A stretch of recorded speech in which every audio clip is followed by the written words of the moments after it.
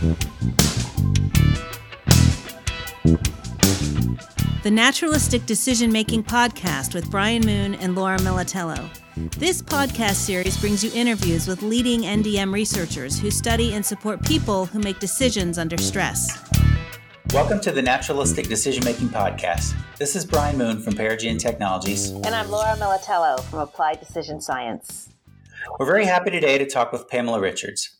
Dr. Richards leads the University of Central Lancaster's vision for the research theme developing expertise in individuals and teams. Dr. Richards supervises 18 doctoral students in the UK and worldwide in the area of decision-making, including military and fire and technical, complex rescues, and elite sport. Her research focuses on the development and operationalization of shared mental models in high-pressurized naturalistic settings. Pam works externally as a consultant to the English Institute of Sport, working with 5 podium sports, and has experience working in related domains of emergency services and military research. So welcome, Pam. Thanks for joining us. Thank you for inviting me. So I want to go back a bit. I happen to know from our previous discussions that you started your career as a coach and were a coach for at the international level for a long period of time, and you're now an academic. So can you kind of walk us through what inspired that transition? Sure. I think there's always been a passion for me with learning. And I think I've always kind of walked the two paths in parallel. I was very interested as an academic on the application, and I'm very applied. And I think that's where the NDM paradigm for me drew my attention. And also from a kind of applied perspective, always like to explore the theory behind things. So very much the journeys have kind of been connected throughout the whole of my life, as a practitioner to start with, and then as I transitioned into coaching. And then I've literally moved more into academia as I've got older and pursued more of a research agenda, really. Right. So tell me how a coach becomes aware of NDM. Was that a happenstance, or were you seeking a paradigm? How did that come about? Well, it's probably relevant to bring back a little bit of context in where I started. I started as a physiologist and was physiologist to the national team for 5 years, again, in the sport of field hockey. And everything was physiologically based. But as a coach, even though I was very engaged with embedding that in the program, I found there was something missing in my athletes, especially in relation to them being autonomous decision makers on the field of play. And I wanted them to be autonomous in that they could make, decisions for themselves. So I guess when they got to the stage that they were fit enough, there was other factors influencing why their performance was limited. And at that stage, I became really interested in decision making. Originally, I looked at a lot of motor control, which I think is really interesting and has some relevance. But I always found it was lacking in the application to the real world, where you put the decision making into context. And then I remember I was very fortunate to come across one of Gary Klein's papers. And since then, everything's changed with regards to the way that I approach research. And very much then, from that point, followed an NDM kind of paradigm to actually explore how decisions are made in the real world setting, both within sport and outside of sport. Right. So you were interested in the decision-making piece of the sport. Talk to me a bit about decision-making in sports. So you mentioned sort of autonomous decision-making, and yet it's a team sport. So just sort of walk us through how you were thinking at the time about decision-making. And I think this is where I kind of started to transition into the NDM world, because a lot of the motor control stuff had focused on anticipation, which I believe is of relevance within decision making. But for me, decision making in sport is so complex because you've got the individual's decision making, but then that collective mindset. And I think the more I started to explore concepts like shared mental models and understanding how they can then actually be used to enhance and accelerate decision making, that's when I started to move more into then understanding NDM and the theories that support it, but also cognitive task analysis as well, which I think for me is an amazing methodology because it's so adaptable, but it actually enables you to capture real life cognitions within a naturalistic environment. So you're immediately working in that real world setting. So that was the step for me to actually transition into kind of, I think originally embedding some of the knowledge that I was developing into my own coaching practice and exploring it within my own coaching practice as well. And that specifically was with the CTA methods that I started to employ. So that's where it started really, as an attempt to understand how shared mental models could be used within a team decision context to accelerate and improve on-field in-action team decision making. Okay, so that's really interesting. The thought of sort of introducing CTA practice into a coaching regimen. How did that come about in terms of?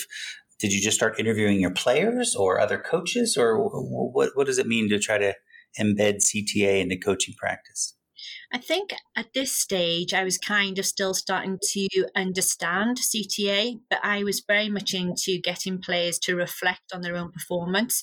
Because my philosophy is that if you can get people to be empowered and you can encourage them to take responsibility for their own reflection, they actually therefore develop more sustainable and more effective kind of mental models of performance. So I'd probably say that originally it was getting players to reflect on their own performance in practice, which is where I started with it. And then that started to evolve then into more of a kind of thought process, how that could actually work, both in a research setting, but predominantly within my coaching.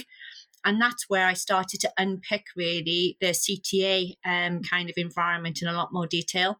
And it was actually Laura's work with Robert Hoffman in 2009, where she talked about combinatorics and about how you can actually think about integrating different processes together that captures different cognitions within a live environment. So I innovatively introduced into a training environment a combination of different CTA approaches, which would help to both capture decision-making processes within a high pressurized team, but also use it as a vehicle to train the development of more effective decision-making as well. Right. So there's a lot to go into here. I'm particularly curious about your still a coach, so you have that relationship with your athletes, and I understand what you were saying earlier about introducing sort of self-reflection. But there's a point at which CTA goes a bit beyond self-reflection into I've been called an interrogator in the past, but more really trying to help somebody unpack that. So as a coach, you have that relationship with your athletes, and yet you're getting closer and closer maybe to this sort of interrogation approach. That feels like a very delicate balance to me. So you want to help them reflect, but at the same time you're trying to unpack what they're thinking about. So can you give us examples of how you sort of manage that delicate balance? Yeah, sure. And ironically, it was a conversation I actually had with Robert Hoffman. I remember I attended my first NDM conference in Bath, and I was really fortunate that at the end of one of the presentations, I was able to speak with Robert, and it was really helpful at that stage of my kind of career and understanding to have such a rich insight from him. And it gave me the confidence then to look at how I could actually explore CTA within my own kind of coaching world and then in other domains. And I think for me, there's multiple approaches that I've actually taken, because I think when we're looking at decision making in sport, there's a couple of key aspects that we need to be mindful of. And I think that's where we look at shared mental models, both in the technical side, the information, the data, what's actually driving some decisions. And for me, the work by Gary Klein with his recognition prime decision-making model was very much a kind of go-to kind of underpinning theory for me to start to explore that. And then, of course, then there's a situational context that is needed and the sense-making theories that come in. So for me, there's a collaborative interaction between all of those approaches that enables you to work more effectively then within a sport environment. And I think that's where I've been able to have the success and actually transfer then into other sports as well. So with that in mind, lots of the approaches that I've used, and they have to be bespoke to the teams that you're working with, enables the debrief sessions or the interactions that you have with players, whether it's on the field or on the court or in a meeting, to enable them to collectively agree and prioritize the type of information that they attend to, which links to the NDM theories, but then be able to contextualize them in relation of lots of different levels. And I think there's the team philosophical, tactical level. Sometimes there's also an organizational one if you're sitting within like a performance pathway and a performance structure, and then in context of the game that day. So you can take the information and contextualize it specifically to the team that you're working with, and also the individuals in the team. So it's quite a complex process that we're dealing with. Right. And it sounds like the CTA probes in particular, the kinds of questions that we might ask in one or more CTA methods. Is it, am I right in thinking those are really what you're drawing on to try to pull that self-reflection out? Yeah, absolutely. So it was a mechanism where I could actually elicit the thoughts of the individuals and the team collectively then. So for some of the approaches I used, for example, using concept mapping was a very good tool. And I know that the vast work you do in this area, Brian, has really kind of shaped and informed my thinking and conversations that we've had as well. I think that concept mapping enables you to actually articulate really complex, sophisticated tactical play patterns quite effectively with the appropriate tools you can get the players to engage with, where they can actually contextualize actions of themselves and connections to others within the context of a particular certain situation. And then when you add to that then other methods, such as critical decision method, but also the think aloud problem solving approach to it, you actually get players then discussing and sharing what they're seeing and how they're organizing information and how they're attending to it as well with cues, but shaping that in context of a particular area of the field, it being the situational factor, or within context of the phase of the game, or in context of the opposition. And I think that's where, for me, there was that beauty of being able, through combinatorics, to actually join together different approaches, which, from the player's perspective, it doesn't feel like they're being interrogated, because it was designed in a way where we were unpicking the richness of the information that they were sharing collectively as a team, but in a natural kind of debrief engagement of a sports environment. Right. So this really does apply CTA to a learning approach, right? So you're using the tools, but your intent here is not to unpack in order to develop something else, like say a training program or a system, like we typically do. But this is actually using CTA tools as the learning method. Yeah, very much so. I think kind of it depends which hat I have on, because I'm conscious of dual hatting here between being the coach world and as an academic. And I think there's that balance between the academic rigor that needs to underpin everything for research, and there's the ability then to make sense of how it works in the real world. So for me, for sure, it enabled me to capture learning from the player's perspective in the way that you could see the complexity and the sophistication of the thoughts of each player developing significantly. And in some of the work that I've published, I've shared that you can actually see the difference in the way people's players are thinking when they first start to engage with a tactical concept, to several weeks later, where then they have more of a kind of complexity around their thoughts and the ability to actually implement that in practice as well and into competitive situations. But also there's the pattern where there's a development of a collective mindset, I would argue, with other players, because the shared mental models of the players started to become more similar, both in the information that they were attending to and the connections between those information. And if we argue that the head coach is the expert eye in this equation, again, there's further support that indicated that as the players' shared mental models developed at an individual level and collectively, they became more aligned to the coach's shared mental model as well. So there develops this collective mindset, which enables the organic application then of the players taking responsibility for their own decision making in high pressurized decision making on the pitch.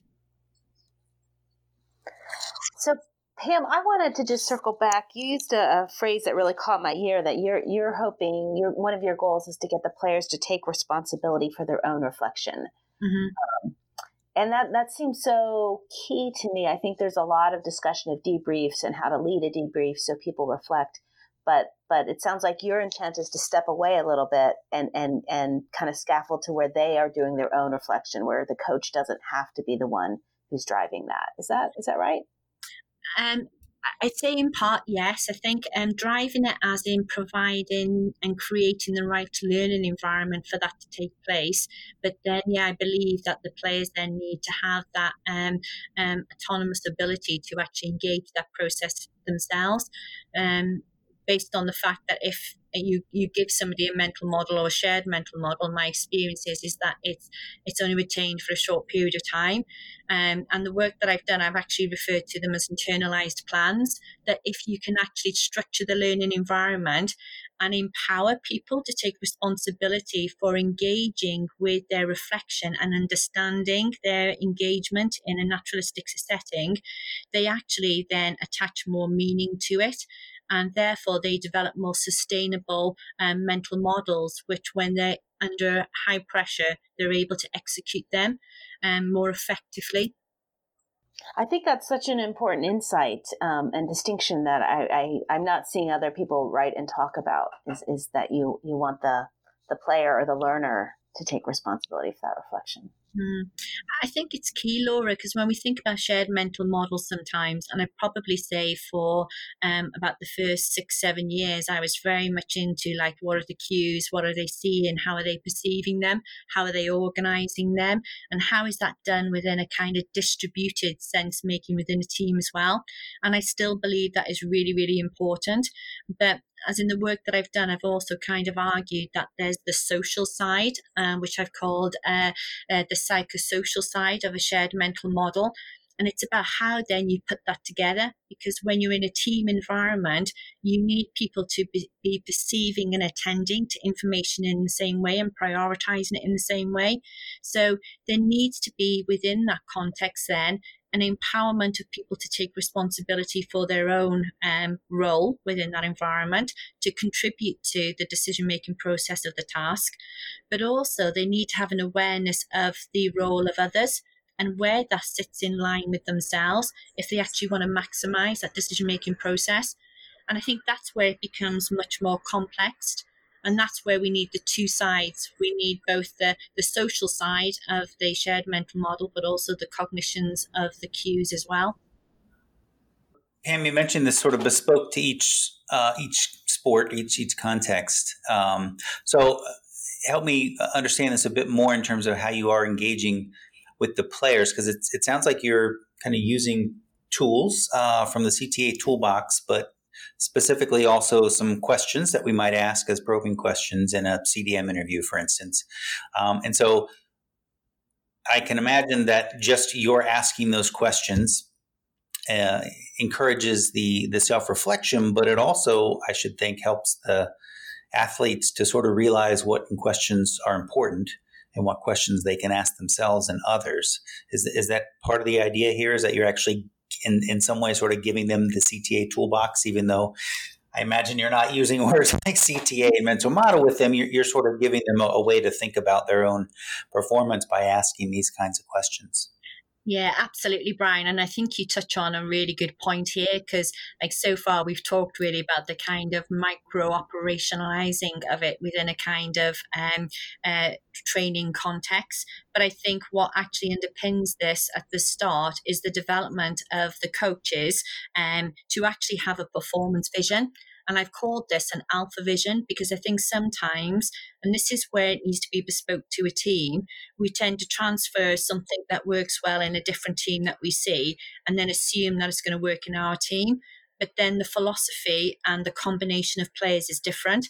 So what works in one team we just can't copy and embed in another team and expect the same results.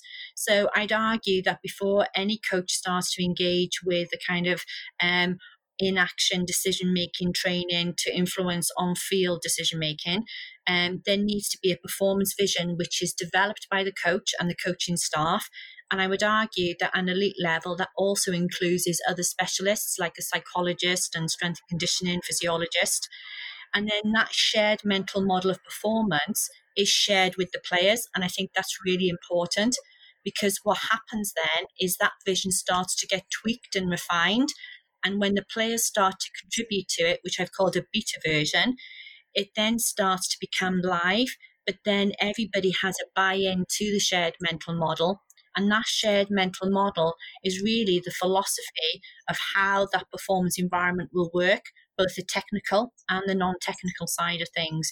So there's a dual process going on. There's a top-down and a bottom-up, where a vision is shared from the coaching staff and the support staff downwards, but it's not set in concrete, because it's touched by and influenced and shaped by the players sharing that vision. And then it becomes a collective mindset that everybody's on the same page with what they're trying to achieve.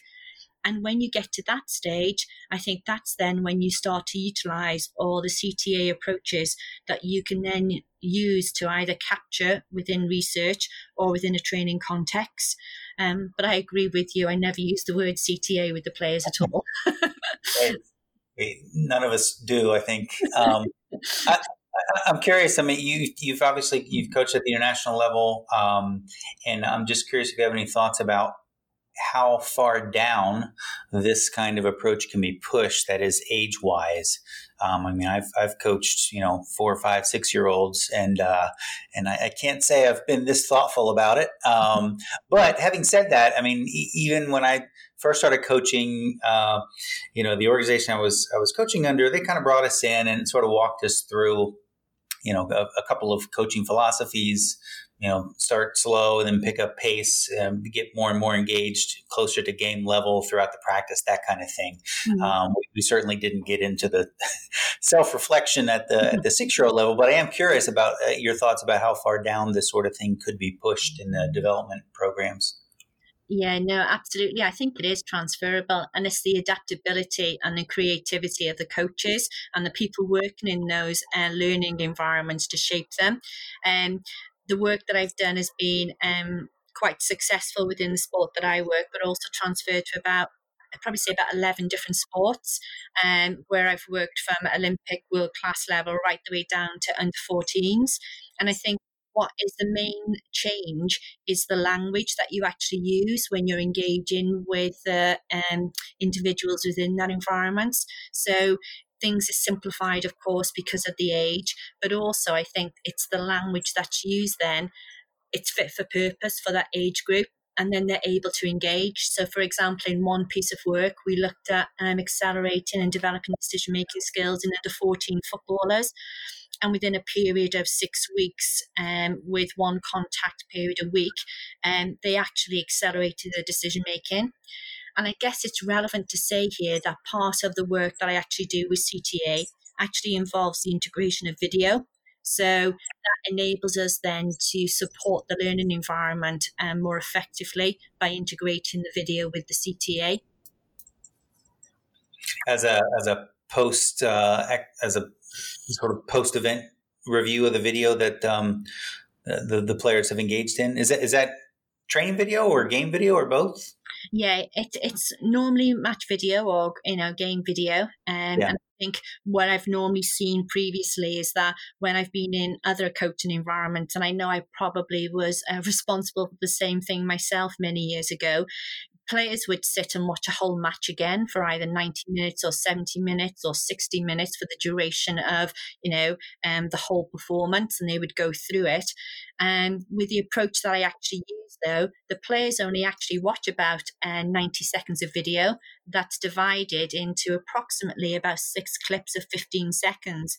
But by actually using the CTA processes, you enable the players to attend to the information specifically on each clip, which relates to the aspect that you're trying to develop and enhance.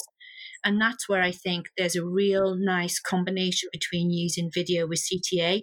So players are in less time in debrief meetings because they're only watching 6 clips of 15 seconds. Their concentration is higher. Their takeaway from the meeting is higher because they're actually attending to the same type of information collectively as a team, which they're internalizing for themselves, but that's within the whole team tactics. So their transferability then onto the field increases their ability to make more effective decisions collectively as a team, is what I found from my work. Right. You sound a bit fond of your coaching days. What do you miss about coaching? I'm really fortunate actually, Brian, because I've got some amazing doctoral students I work with, both who are working in kind of domains outside of sport, but are also working in sport, and they're working at Olympic level, and they're working at professional clubs, and they're working at various levels below that as well. And they're all working on decision making. So I feel really fortunate that although I've kind of taken a step away from actually doing hands-on coaching, I'm still very active with my thought processes, because it's facilitating the journey now with my doctoral students for them to explore it within their own professional practice. So, really fortunate that I can still actually keep a close connection to the coaching world, but really through the voice of my students. Very nice. So, Pam, I wanted to ask, you're very well known for your high pressurized decision-making framework. And so I wondered if you would, just for our listeners, kind of give an overview of that and talk a little bit about what motivated that framework. I think it was going back to what we started to talk about, really. I can remember actually sitting at the side of the field watching a tournament that I'd been engaged in as a coach, and we hadn't qualified, and was working really hard, both personally, and my management team was, and the players were. But something just wasn't right for the amount of work we were putting in. We weren't getting the success. And then started to change things. And I think from that point, there was a huge, significant step change in the way the team was successful. We went on to win 6 Europeans, qualify for a Commonwealth Games and World Cup qualifier. So from not winning at all for 5 years, actually then started to have this momentum of success. And I think the things that changed for me were the things that we've been talking about, but the way that I packaged it was in a framework. So the framework that I've developed has 2 interconnected models. One of them addresses the kind of I call them data points, information points, cues that are in the environment, and the order that we need to layer them. And the analogy that I use to people when I'm speaking with people about that framework, it's a bit like tracing paper, in that you actually have detail layered on top of detail on top of detail. And when you actually flatten the tracing paper out, you actually have the complexity of the decision-making context that you're working on, but you don't give it all at once, you layer it. So one of the models within the framework actually discusses what that content is from a data point of view, and how it can be layered to help develop decision making. The second model talks about the psychosocial parts of it. So it incorporates the conversations that we've had during the podcast around reflection and about empowerment, because I think those 2 words are key. If we want the decision making to become sustainable, we have to develop reflection, and we have to be able to empower people to take that responsibility to engage in that environment. So the framework is this collective model of both the content, the technical side of the shared mental model, and the social side of working in a team environment, and with a shared mental model, which also incorporates within it the dual processes of it being a top-down and bottom-up approach, where that team philosophy is continually and organically growing because of the interaction in the team with the coaching staff and with the players. Interesting. And so do you find that this model resonates with other coaches, this framework? Does this? Yeah, like the model's been transferred in, as I said, into about 11 different sports, and the pattern of engagement that we see is exactly the same. So probably the Olympic paper of 2012 is a really good source for people to go to actually see the impact of it in action. And it also talks through the stages about how to implement it as well. But it's been transferred into 11 different sports, and it's also used in other domains outside of sport as well. Although obviously it has to be adapted in terminology, it has that transferability. What is cybersport? Cybersport, haven't done much with that, but I guess it's something online for kind of people in engaging with kind of online esports and that type of environment. But as much as I'm really interested in AI, Laura, I've not ventured down cybersport at all. Yeah, I've never even heard that term. Interesting. So Pam, I'm curious, now that you're in a primarily academic environment, even though you can coach ostensibly, I think as you were suggesting through your students, I'm wondering if there are kind of skills that you rely on from your coaching days still in your academic work. Yeah, very much so. I think for me, the devil's in the detail. So I'm very kind of passionate about working in an applied environment and unpicking the complexity of it, and not just kind of generalizing things. So I think for me as a coach, that kind of making the 0.01% difference is really important. And again, I think it's that ability really to empower the players that I worked with, is the same with my students and other environments. I like building teams and I like seeing people reach their potential. And that doesn't mean to say they have to be world class. It's about them maximizing their ability to achieve what they want to achieve. So I guess that's for me is a transferability from my coaching world that I take with me into my academic world and my research. Right. You've kind of hinted at giving, responsibility to the decision makers themselves. I'm curious, just because I wrote a paper for the last NDM conference about the idea of motivation, I'm kind of curious to hear your thoughts about just the concept of motivation. Yeah, I think it's really important from the buy-in. And I think there's a huge difference when people are perceiving something or watching something or attending to something. And I'd probably say it's not just motivation. I think sometimes it's about an emotional connection that people can have with a situation as well. I can remember sharing some videos with a group of athletes I was working with, and based on the content of the video, there was a huge different perception in the way they engaged with it because they attached meaning to what they were actually seeing because the team was quite an elite team that I was sharing the information on.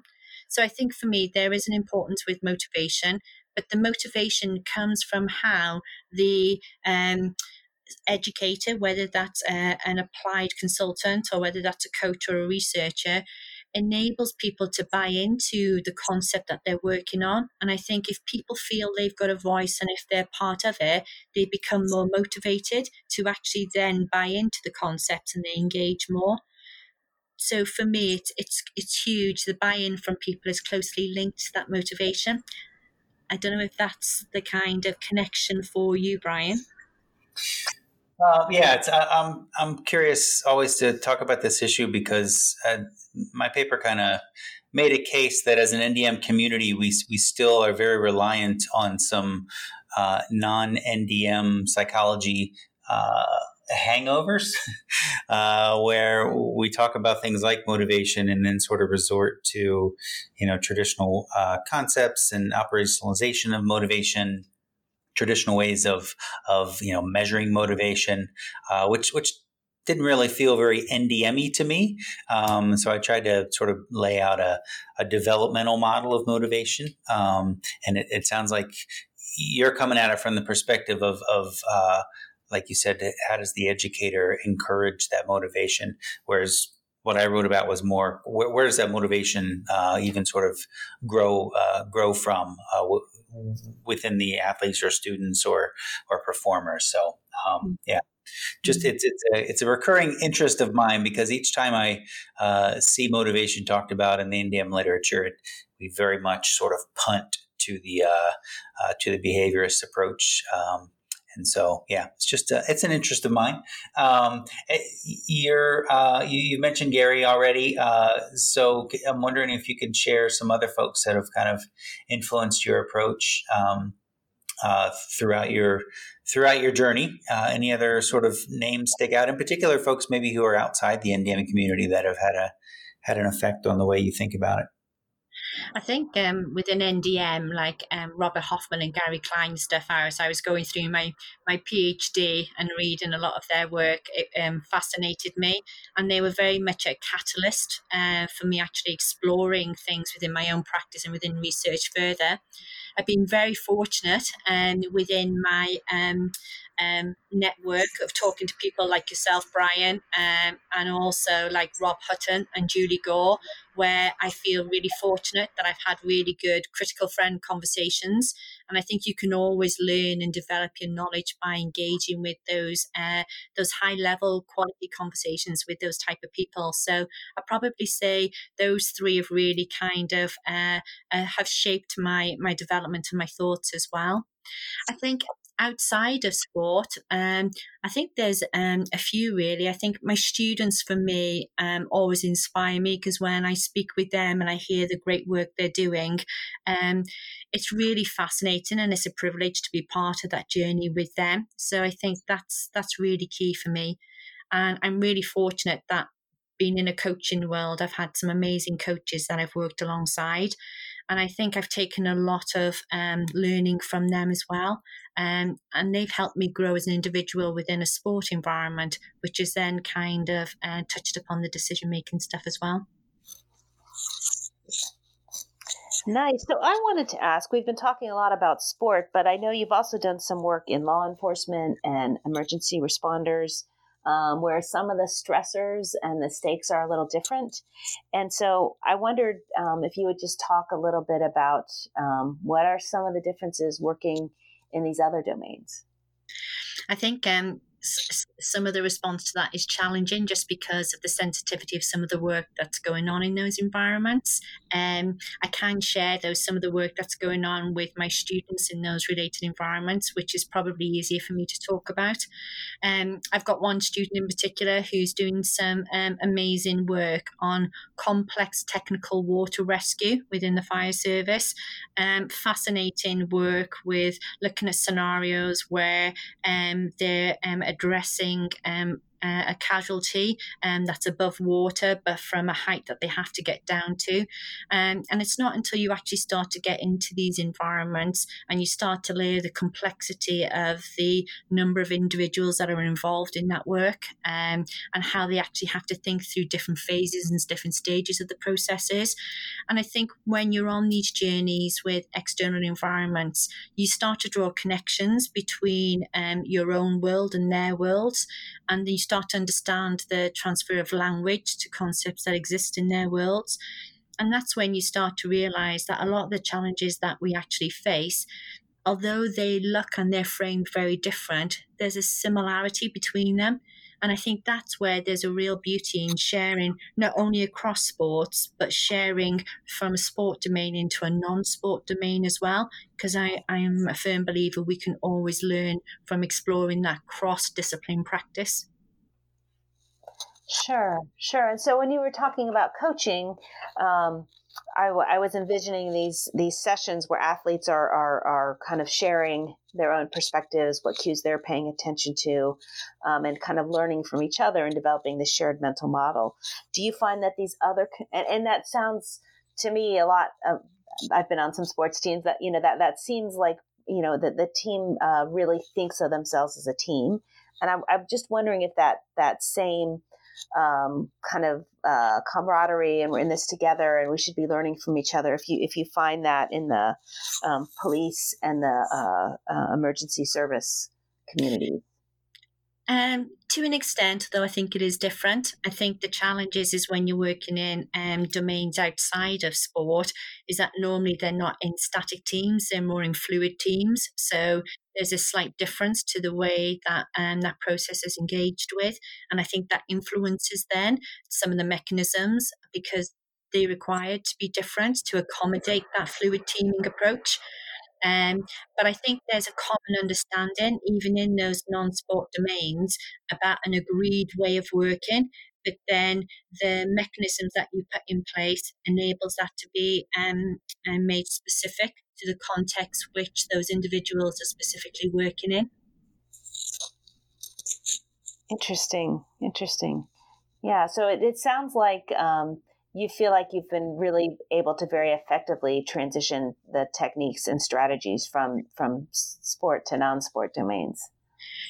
Yeah, I think it's always a learning journey, isn't it, Laura, with research?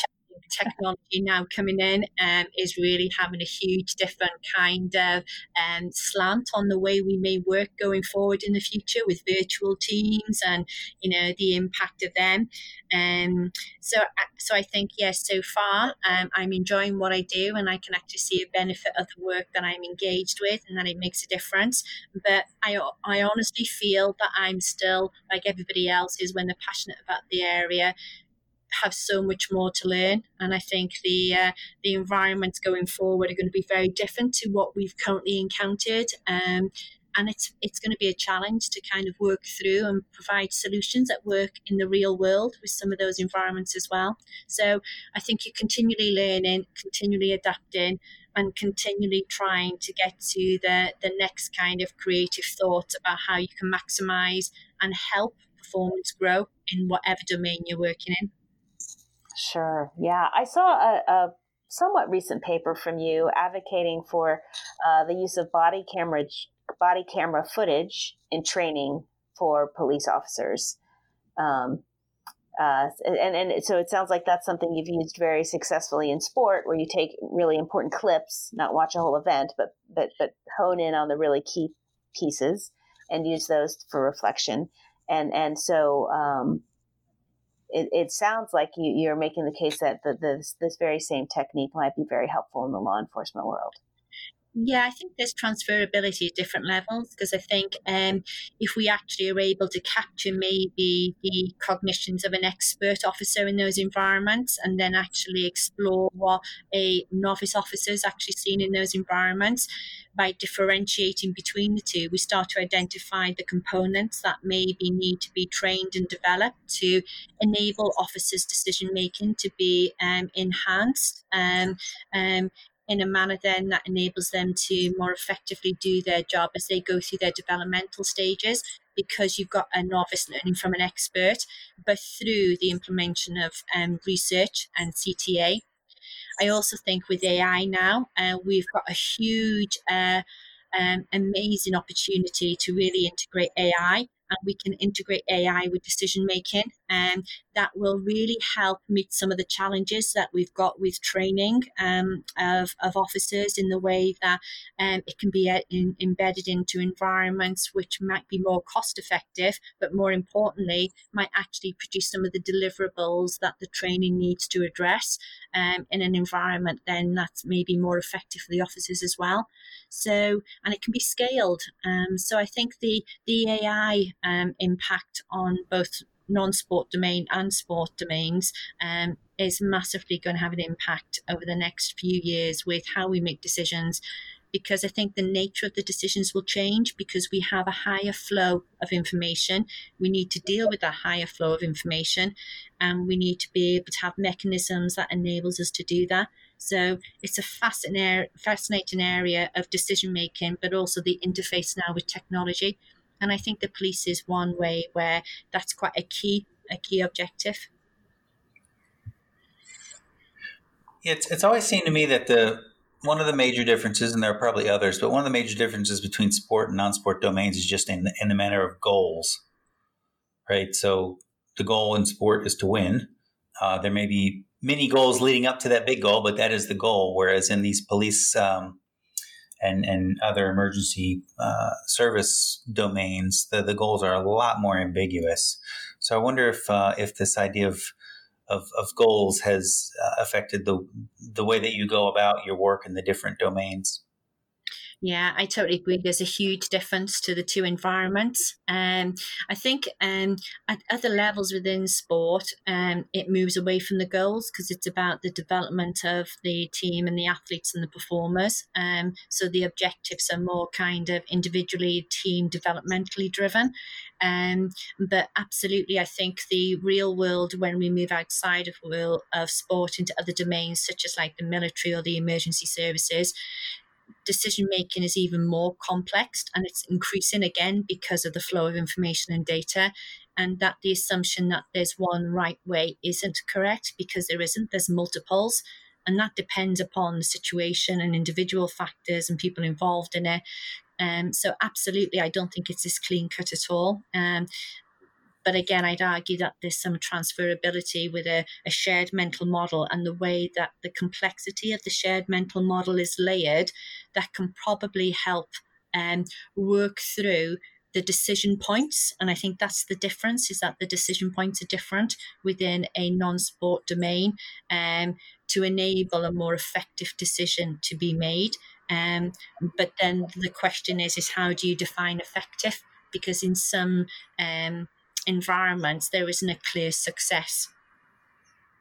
Right. Even the mental model about the goals or the idea of success gets a lot squishier in those other domains.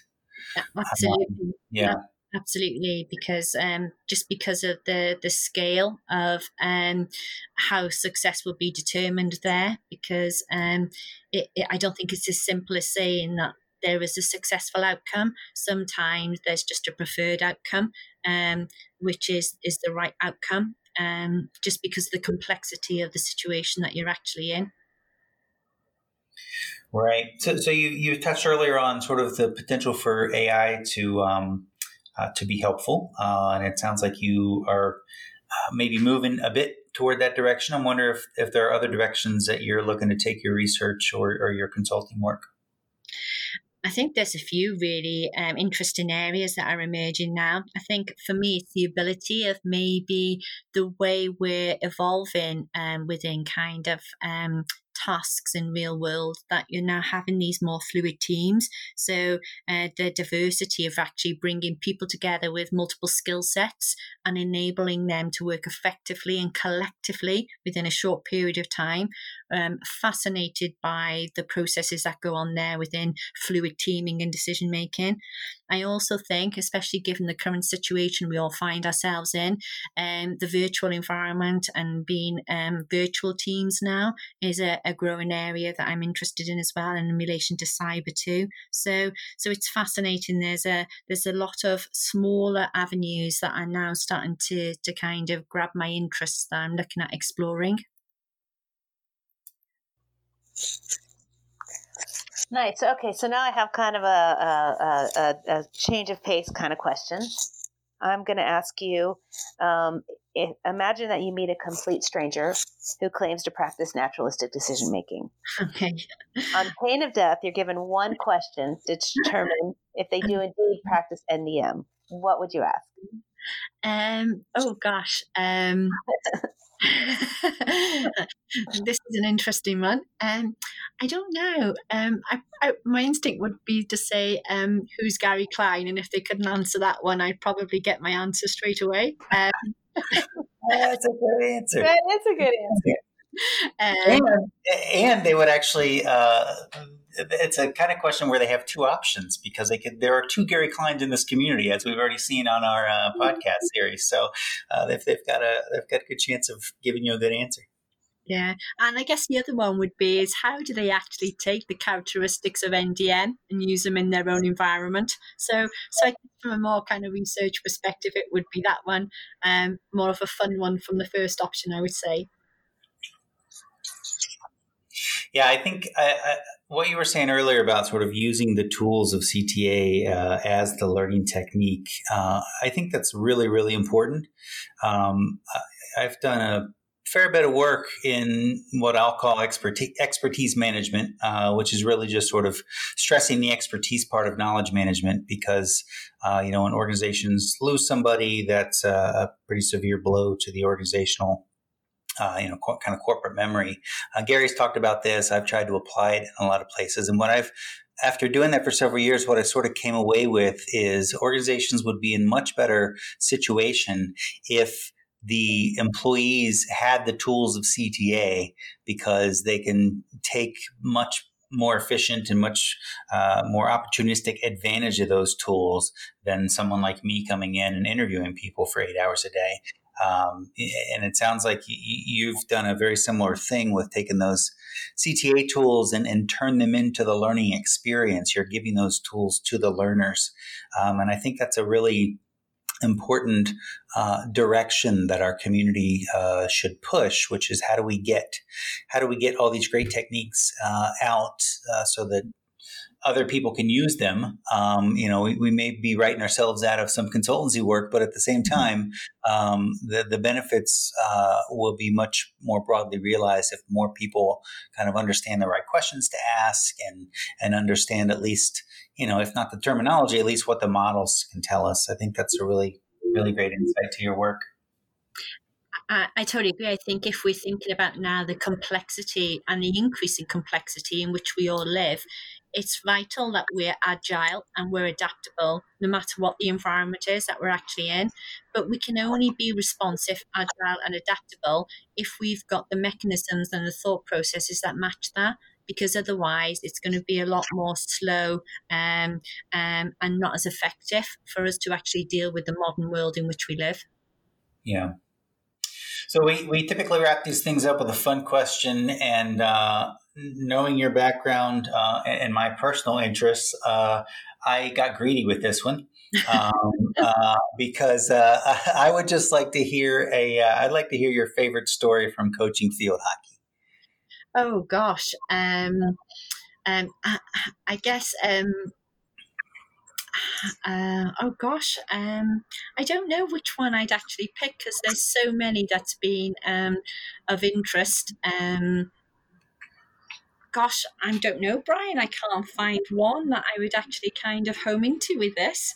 I know we've played quite a few practical jokes with our team managers over the years, and they've been quite good. I don't know. I'm struggling with this one, Brian. I'm struggling. I've got 22 years of experience and I'm finding it hard to find one. Right. Well, maybe this is a lesson in CDM. It's kind of hard when you have so much experience to hone in on the important ones. Yeah, my decision making on the spot is letting me down here. I'd probably say the funniest one was when it was an under-16 squad and it was an international tournament, and we arrived at a hotel. And my manager had come down thinking that she'd got everything organised, and all of the squad and all of the management played a joke on her about we couldn't stay in the hotel because of the rooms and that. So it's the only one that I can spring to mind at the moment because of the face on my manager at the time when she thought it was all sorted and it was the start of a tournament, and it probably wasn't the best thing or what she wanted to hear at that time. But it was a real good kind of team bonding kind of joke, where the team and the rest of the management team, except for the manager, really started to kind of click ready for that tournament. And the whole tournament was just a very different feel because we were very relaxed. So when I was thinking back, it was that situation that came to mind because of the fun that was attached to it, but also just the general feel of the team and the way we were together. Yeah. Yeah, it's funny. You all the coaching experience, and you offer up a fun story that could happen in any context. But actually, if I could just push that up a bit further, you're kind of pointing out the fact that coaches have a lot to do, right? And so all the coordination, all the organization of schedules and going to tournaments and that sort of thing.